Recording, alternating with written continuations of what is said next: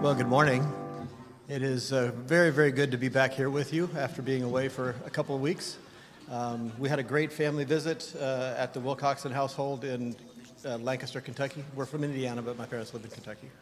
And that was great, but there's no place like home. And so it was really, really good to be back, and is good to be back, and so it's really good to see you.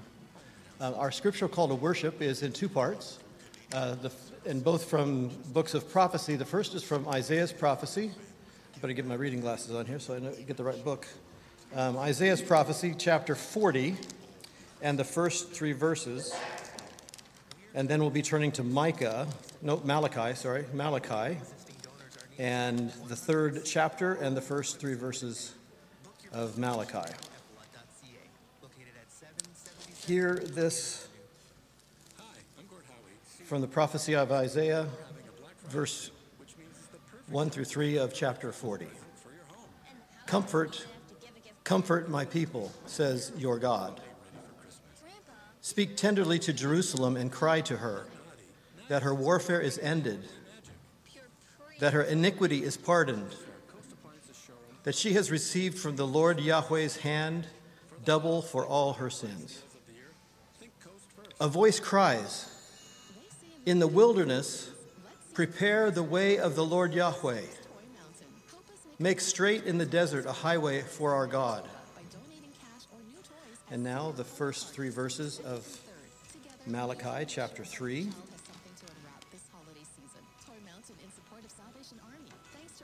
Behold, I send my messenger, and he will prepare the way before me. And the Lord whom you seek will suddenly come to his temple, and the messenger of the covenant in whom you delight. Behold, he is coming, says the Lord Yahweh of hosts. But who can endure the day of his coming? And who can stand when he appears? For he is like a refiner's fire and like fuller's soap. He will sit as a refiner and purifier of silver, and he will purify the sons of Levi and refine them like gold and silver, and they will bring offerings in righteousness to the Lord Yahweh. This is the word of the Lord. Let's pray together. God our Father, we come before you in the name of Jesus in worship. We come to express, but we also come to receive. And we pray that you would join us here by your Holy Spirit, by whom you have indwelt every single one of your people. And we now ask that you would also join us in some special way as we gather in the name of Christ, as we worship you, exalt him, and are changed by your word and by your spirit of power. In Jesus' name, amen. Good morning. Well, good morning, and welcome particularly to our kids who are eagerly waiting to go to kids' church this morning, but I'm going to make you wait a little while, and we're going to do something a little bit differently this morning. I don't usually look like I'm a megachurch leader, but this morning I felt inspired to give a sermon which is really more of a parable. So I'd like for the kids to come up to the front pew. Come on up, guys, and I'm going to tell you guys a story this morning, okay? So come on and sit up in the front pew. Yep, come on, Lachlan. And Oren, you guys can sit right here in the front pew. I'm going to tell you guys a story. If there's any other kids with us this morning, and if there's any that filter in, they can come and sit. Now, whoever is the most quiet and the least wiggly during the story this morning is going to get to light the first Advent candle of the season. Cool. So we got to be really quiet, not too wiggly, okay? All right. Now, this morning, I am going to tell a story called The Extraordinary. What's extraordinary mean? Super special, right? Yeah. The Extraordinary, Ordinary Faith of Old George. A parable for Advent. A completely true parable for Advent, not made up. You ready? Old George wasn't always old. No, he became old in the usual way, through long years of experience. Did I say old George? I should have said blind George. Now, blind George wasn't always blind either. He became blind in a very similar way as he had become old, by losing his sight. Did I say blind old George? I meant to say fat George. Now, fat George wasn't always fat. He became fat by, you guessed it, putting on too much weight. Also, he ate too much. And he never exercised. Now, wait a minute. Did I say blind, fat, old George? I meant to say blind, fat, old George. Well, now I'm going to apologize because I have to use a word that isn't very nice. In fact, it's not a word you should use to describe anyone, but this is an old story. If this were a nice, shiny, modern story, I wouldn't use a word like this. But this isn't exactly a nice story. It's got maggots in it, for one. So it's certainly not shiny either. It's an old story. An old story about blind, fat, old George the Cripple. There, I said it. Now, before you try and guess what I'm going to say next, I will tell you that he was not a cripple because he had lost the ability to move. He couldn't move because he had had a stroke. But that's not what crippled him. Actually, it was the stroke that seems to have started the process of, well, now I'm getting ahead of myself. After his stroke, sometimes, most of the time, in fact, he could move. But sometimes he just couldn't. At least, not his whole body. One side of him might just get stuck. Or just his fingers. Which, for old George, was even worse. Sometimes his mind and his mouth, normally so sharp and so nimble, would sputter and stutter. But for months and months at a stretch, even years, he would be perfectly fine, just his ordinary, fat, old George's self, which didn't bother him even a little. In the last years of his life, blind, fat, old George, crippled George, hobbled to church every Sunday. In fact, he even paid a little fee. It wasn't uncommon in those days to make sure he had his seat saved for him. That way, one of his servants could easily help him to get to his accustomed perch and get him comfortably situated every Sunday, and sometimes more. Oh, yeah, he had servants. George was rich. Did I not mention that? And just as he wasn't always old or blind or fat, neither was he always rich, though he was never poor, not really. But I won't tell you how he became rich. It's not that it's a secret. It's just kind of boring. Okay, fine, you twisted it out of me. He became rich by making a lot of money. See? Not very interesting. As I was saying, old George was always at church. Other than that, he didn't get out much, at least once he was old and blind and fat and couldn't move around very well, which I suppose is not that surprising. He did, however, go out for one other glorious reason, and that was to perform. Old George, you see, was a musician. A famous musician, the most famous musician in all the land. The most famous musician in every land, to be honest.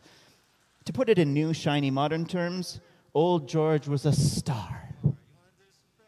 He'd been a star pretty much since the moment he left home, when he was young, clear-sighted, and dashing.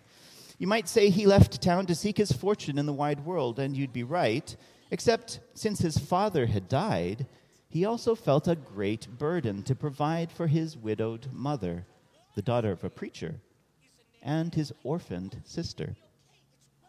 That could be why he quit school after just 1 year. I mean, not kindergarten, of course. He didn't quit school right after kindergarten. It was school for big kids, university. But that was also common in those days. Why would you spend all those years and all that money if you knew you could provide for your family right now? What would they put in their stomachs while you filled your head with canons and statutes and theorems? George, maybe more than most, cared about his people. And George, absolutely more than most, knew who he was, what he was. So he headed to the big city. He earned his living first with his fiddle, and then on his special instrument, the organ. And finally, exercising his most precious gift as a composer. He earned, and he learned, and he learned as he earned. After a few years went by, he left the big city and went abroad to go to where the action was. He flitted like all the finest musicians of his day to Italy, where fortunes were lost and fame was found. And then, just like now, Italy was mad about opera. No, that doesn't mean that opera made them angry. Quite the opposite, in fact. What is opera? Opera is where big, beautiful people sing as big and as beautifully and as they can in a big, beautiful language that no one understands. Except Italians, of course. Now, the thing about George is that he did Italian opera better even than the Italian operators. So his fortune grew. And he became even more famous. His family was proud, and along with his letters, he sent not a little money home. But still, he knew in Italy he hadn't found home. So he traveled back to the old country. But he discovered that the old country was no longer home for him either. What do you think he did? Bravely, he struck out on a long journey to a new place, old London, great and grand.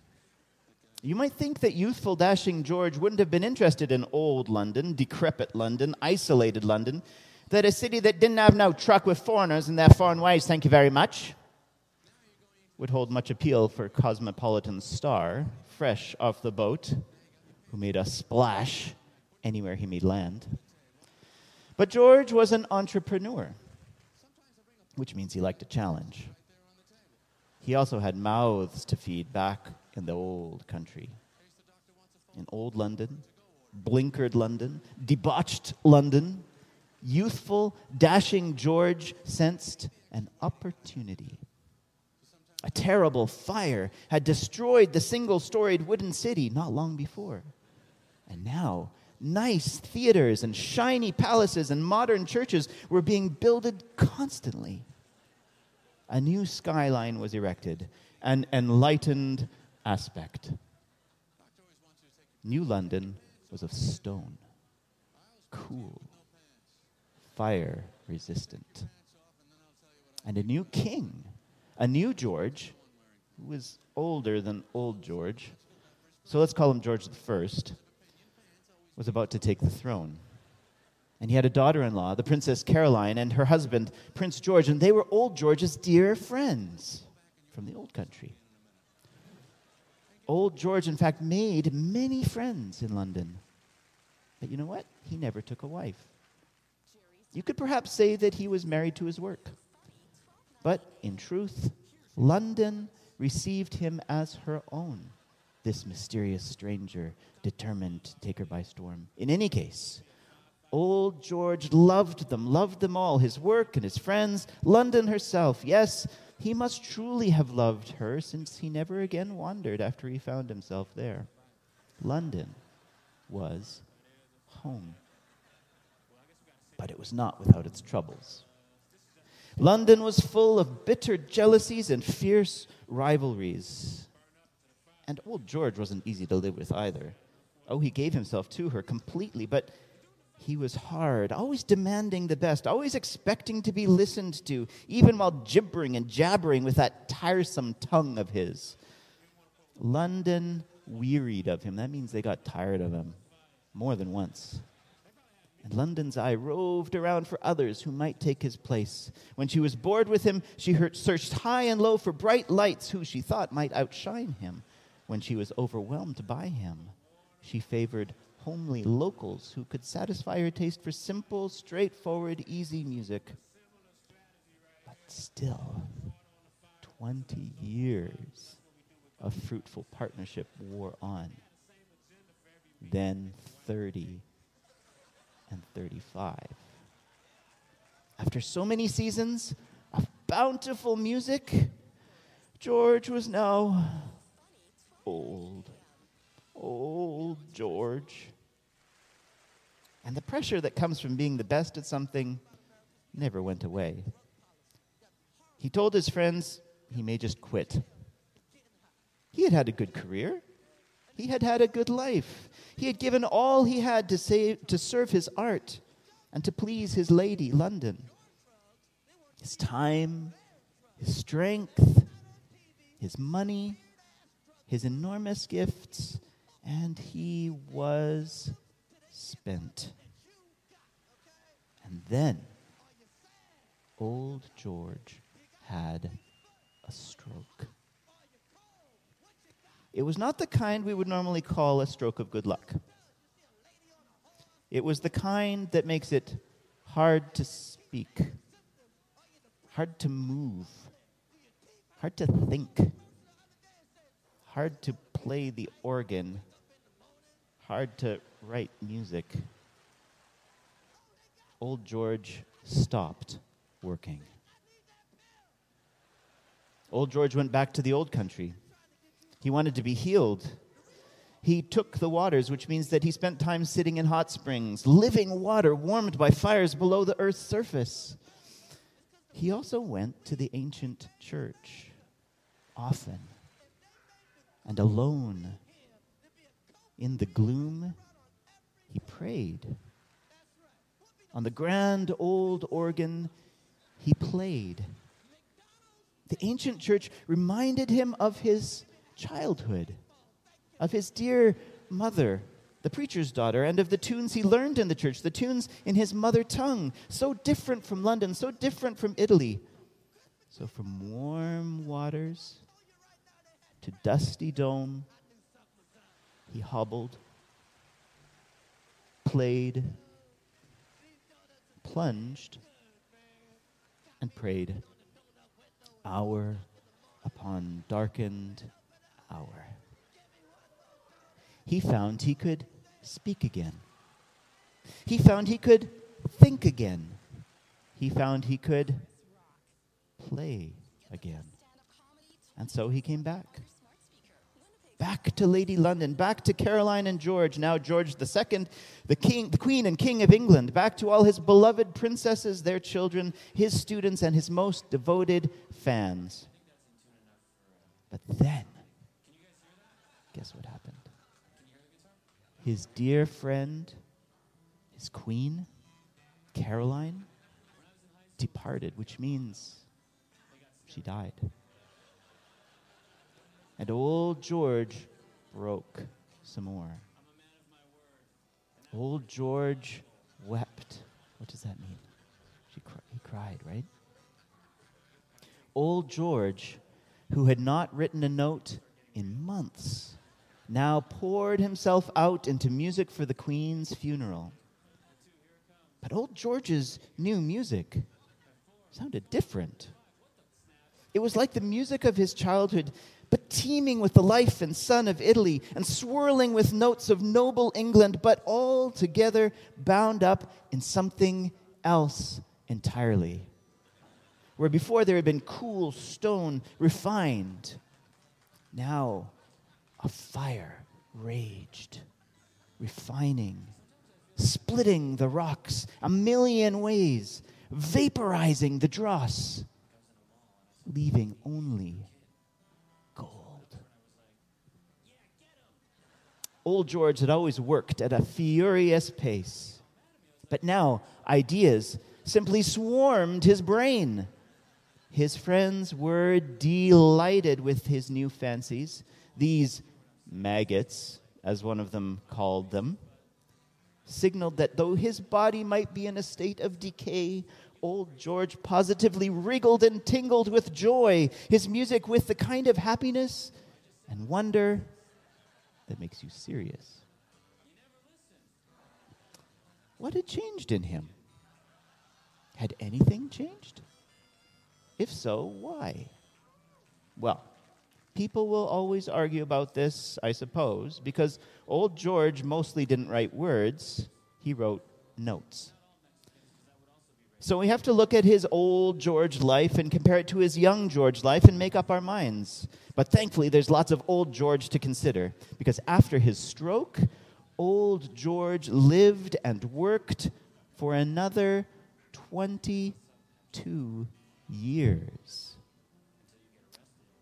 Now, old George had always gone to church, of course, like everyone else, but young George had mostly written fantastical tales of antique knights and sorceresses. Old George mostly found his inspiration in the Bible. And we're told that old George frequently declared his great pleasure in setting the scriptures to music. How edified he felt in contemplating them. And that means that he knew he was made better when he paid close attention to God's word.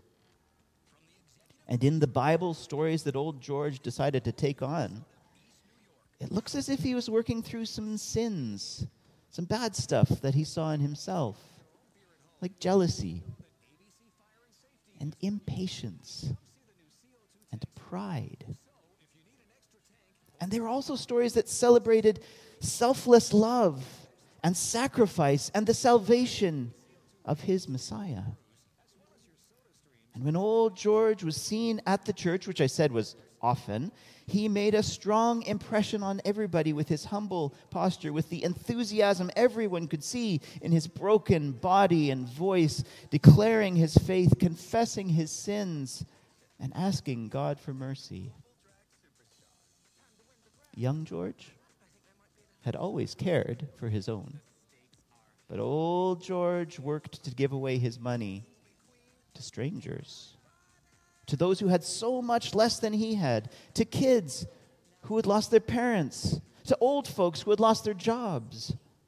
He even started a special charity that's still around today. And I wonder if old George came up with the title or laughed at himself when he saw it. He called it the Fund for Decayed Musicians. Young George wrote in the fashionable language of Italian opera, but old George almost always wrote in the language of his adopted home, England.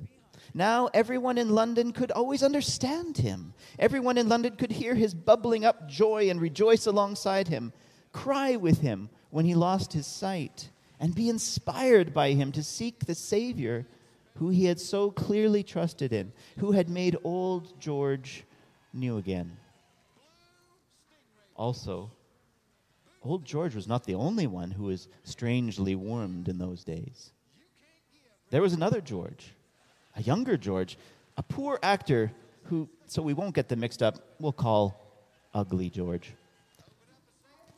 Ugly George. Then there were Ugly George's friends, John and Jonathan of Oxford and America, and there were many, many others, because God awakened these men in extraordinary ways over a few short years to awaken all England, Old England and New England. Through them all, God set fire to the enlightened. God melted their hearts of stone. Now, old George didn't know any of them, not Ugly George, not John of Oxford, certainly not John of America, but God certainly did. And God knew what he was doing. At the exact same time as God was setting fire to the hearts of the crowds of the poor through the extraordinary faith of Ugly George and the two Johns, he used old George's ordinary faith to prepare the hearts of millions and billions of people around the world for generations to come. Not long after his stroke, at the very height of this great awakening, a new friend, it was the maggot friend, by the way, thought old George would be just the man to handle the words that he had masterfully stitched together, scraps of scripture that formed a beautiful biblical tapestry, a picture of Jesus, the Messiah. And as old George Frederick Handel, the decayed musician, surveyed his maggot friend's first phrase, a distant trumpet call, a crystal clarion, gleamed and glistened in his mind. Comforty.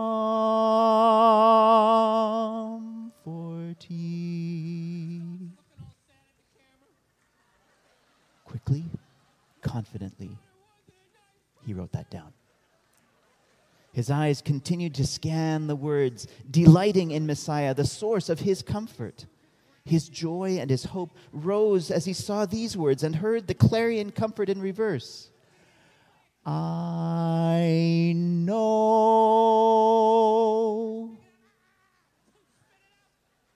What did he know? That he was blind, fat, old George the cripple.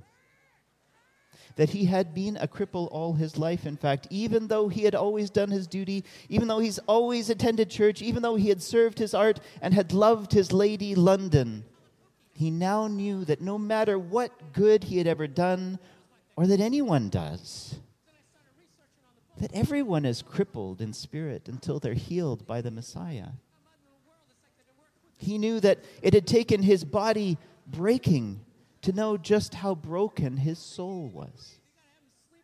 He knew that during all his years of being a star, through all his struggles, all his trials, in his darkest hour, God had been preparing for the advent of Messiah in his heart.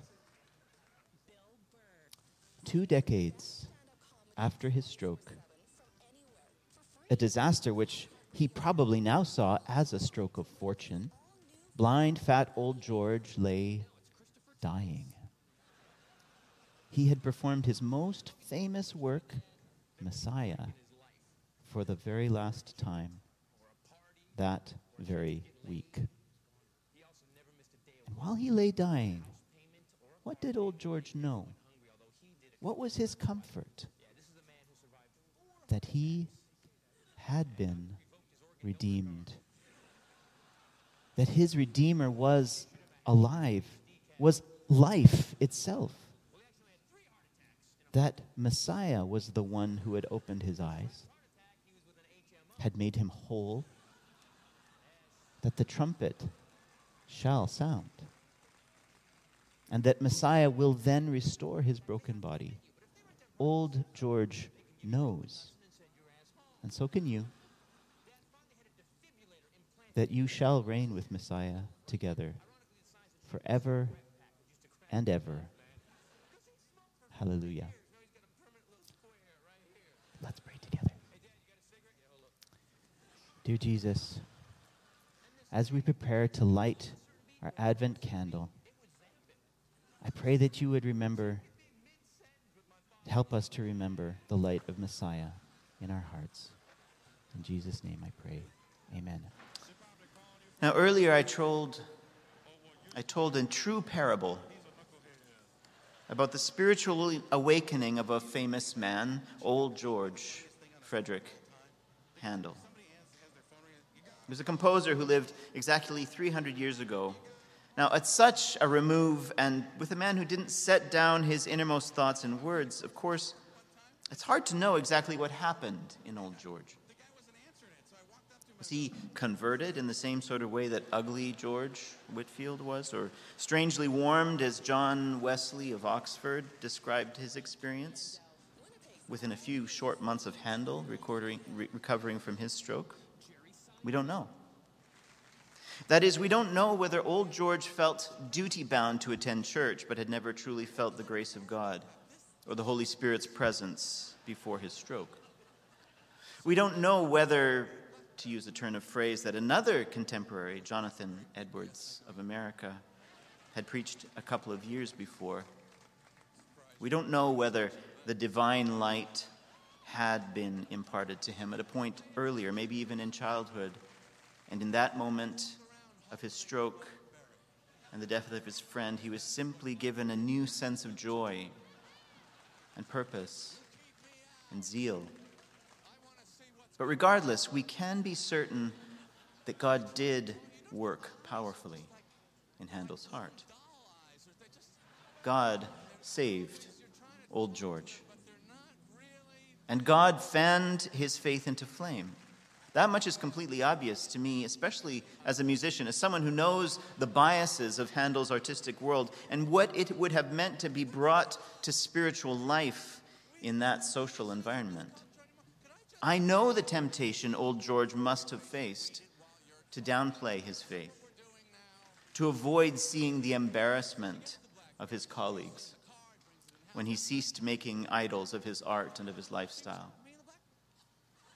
I know how thorough the change in him must have been to risk jeopardizing his reputation as a star, as an artist, as a man of the world, to make art that didn't fit in to that world, either in the theater or in the church. The Holy Spirit commonly inspires people to break the usual constraints, but it often comes at a personal cost. What's less obvious but no less certain is how God prepared old George's heart for his spiritual awakening, and also how old George himself prepared, maybe without even knowing that that's what he was doing. God prepared Handel for his moment of crisis and awakening through godly friends we know about, who we also know encouraged and influenced him along the way. God also prepared him by giving him a godly mother and good teachers. And of course, God used the stress of his work. God used his stroke. God used the death of his good friend to bring on the crisis and kindle his awakening. All these things were obviously outside of old George's control. But he himself also prepared for this moment, perhaps unintentionally, by always making sure he was at church, not shying away from those who would challenge his pride and mold his faith. He prepared through a lifetime of studying the Bible, through a lifetime of prayer and of participation in worship, even if it was sometimes half-hearted. All these things prepared him to react the way he did in his moment of crisis. Old George could have twisted with rage and with bitterness as his gifts were seemingly taken from him. Many have. Most probably do. He could have turned his back on God when it seemed that God had turned his back on him. And when his condition showed improvement, he could have breathed a sigh of relief and pushed himself to keep going, to cling to the fame that he had and to the position that he had. But instead, he allowed God to stop him in his tracks. He seems to have realized that neither his gifts nor career success were really things that he could control.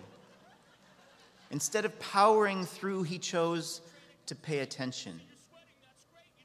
He didn't turn inward. He turned toward God. Even a few years later, when he lost his sight and he couldn't lead his orchestra, and we're told his spirits for a short time sank, he allowed himself to be led onto the stage, leaning on the ever-loving arms of his Savior, Jesus. It's this sense of preparation to which I want to direct your attention this Advent season. Let every heart prepare him room, we sang earlier. And the passages that Pastor Mark read for us at the beginning of our service, these verses that informed my parable and which inspired Handel as he wrote his Messiah, all have to do with preparation. That's what the Advent season is all about. We are, as Isaiah's voice in the wilderness cries out, to prepare the way of the Lord. We are, to use Malachi's words, being prepared, the Lord himself sending messengers among us who prepare the way for him. Isaiah looked beyond a future catastrophe to the comfort that God would eventually give to his broken people. Malachi lived in the time that Isaiah foresaw and denounced the corruption and half-heartedness of the spiritual leaders of his day. And he projected the Lord's coming into the more distant future. Well, that Messiah has now come. He's here.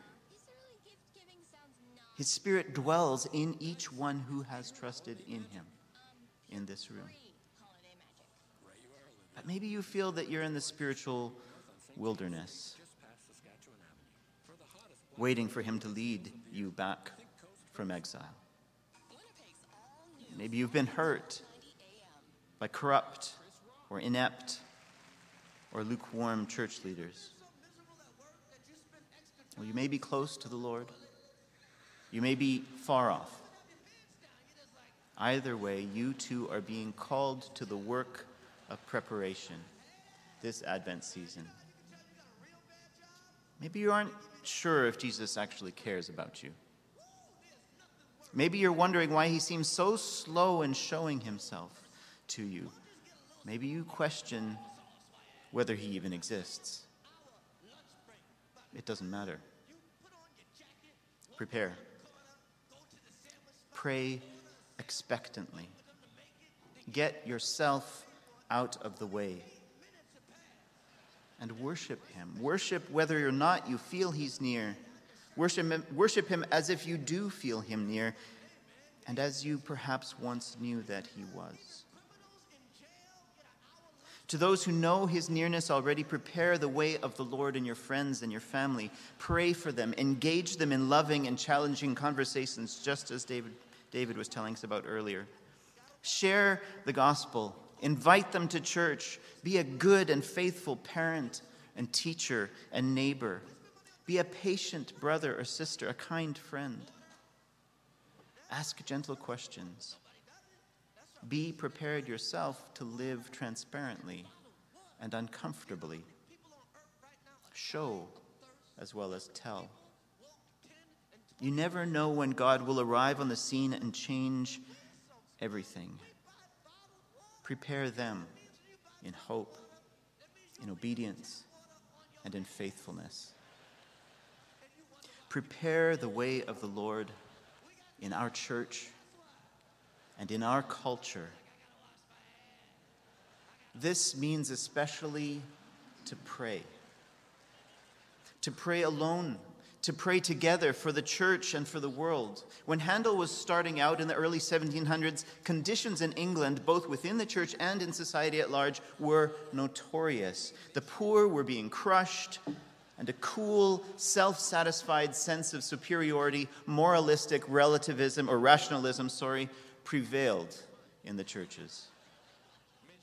But then, on both sides of the Atlantic, people began to pray. They began to preach repentance, to cry out to God for revival. What we call the Great Awakening took decades of prayer and repentance for it to come, but come it did in New England, in Old England, and in Scotland. And if you include the massive influence that Handel's Messiah had and still has, and it was written, actually, at the revival's feverish height, maybe even unbeknownst to Handel, the Great Awakening was even more widespread than we usually understand it to be. God will, as Malachi says, suddenly come to his temple.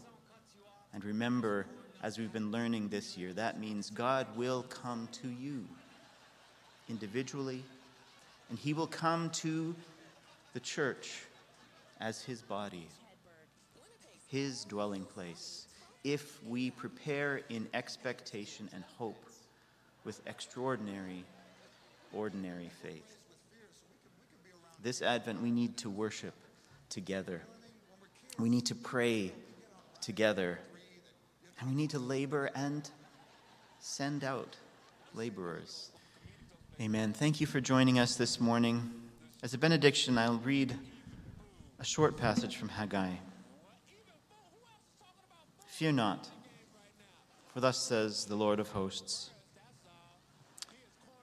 Yet once more in a little while I will shake the heavens and the earth and the sea and the dry land, and I will shake all nations, so that the treasures of all nations shall come in, and I will fill this house with glory, says the Lord of hosts.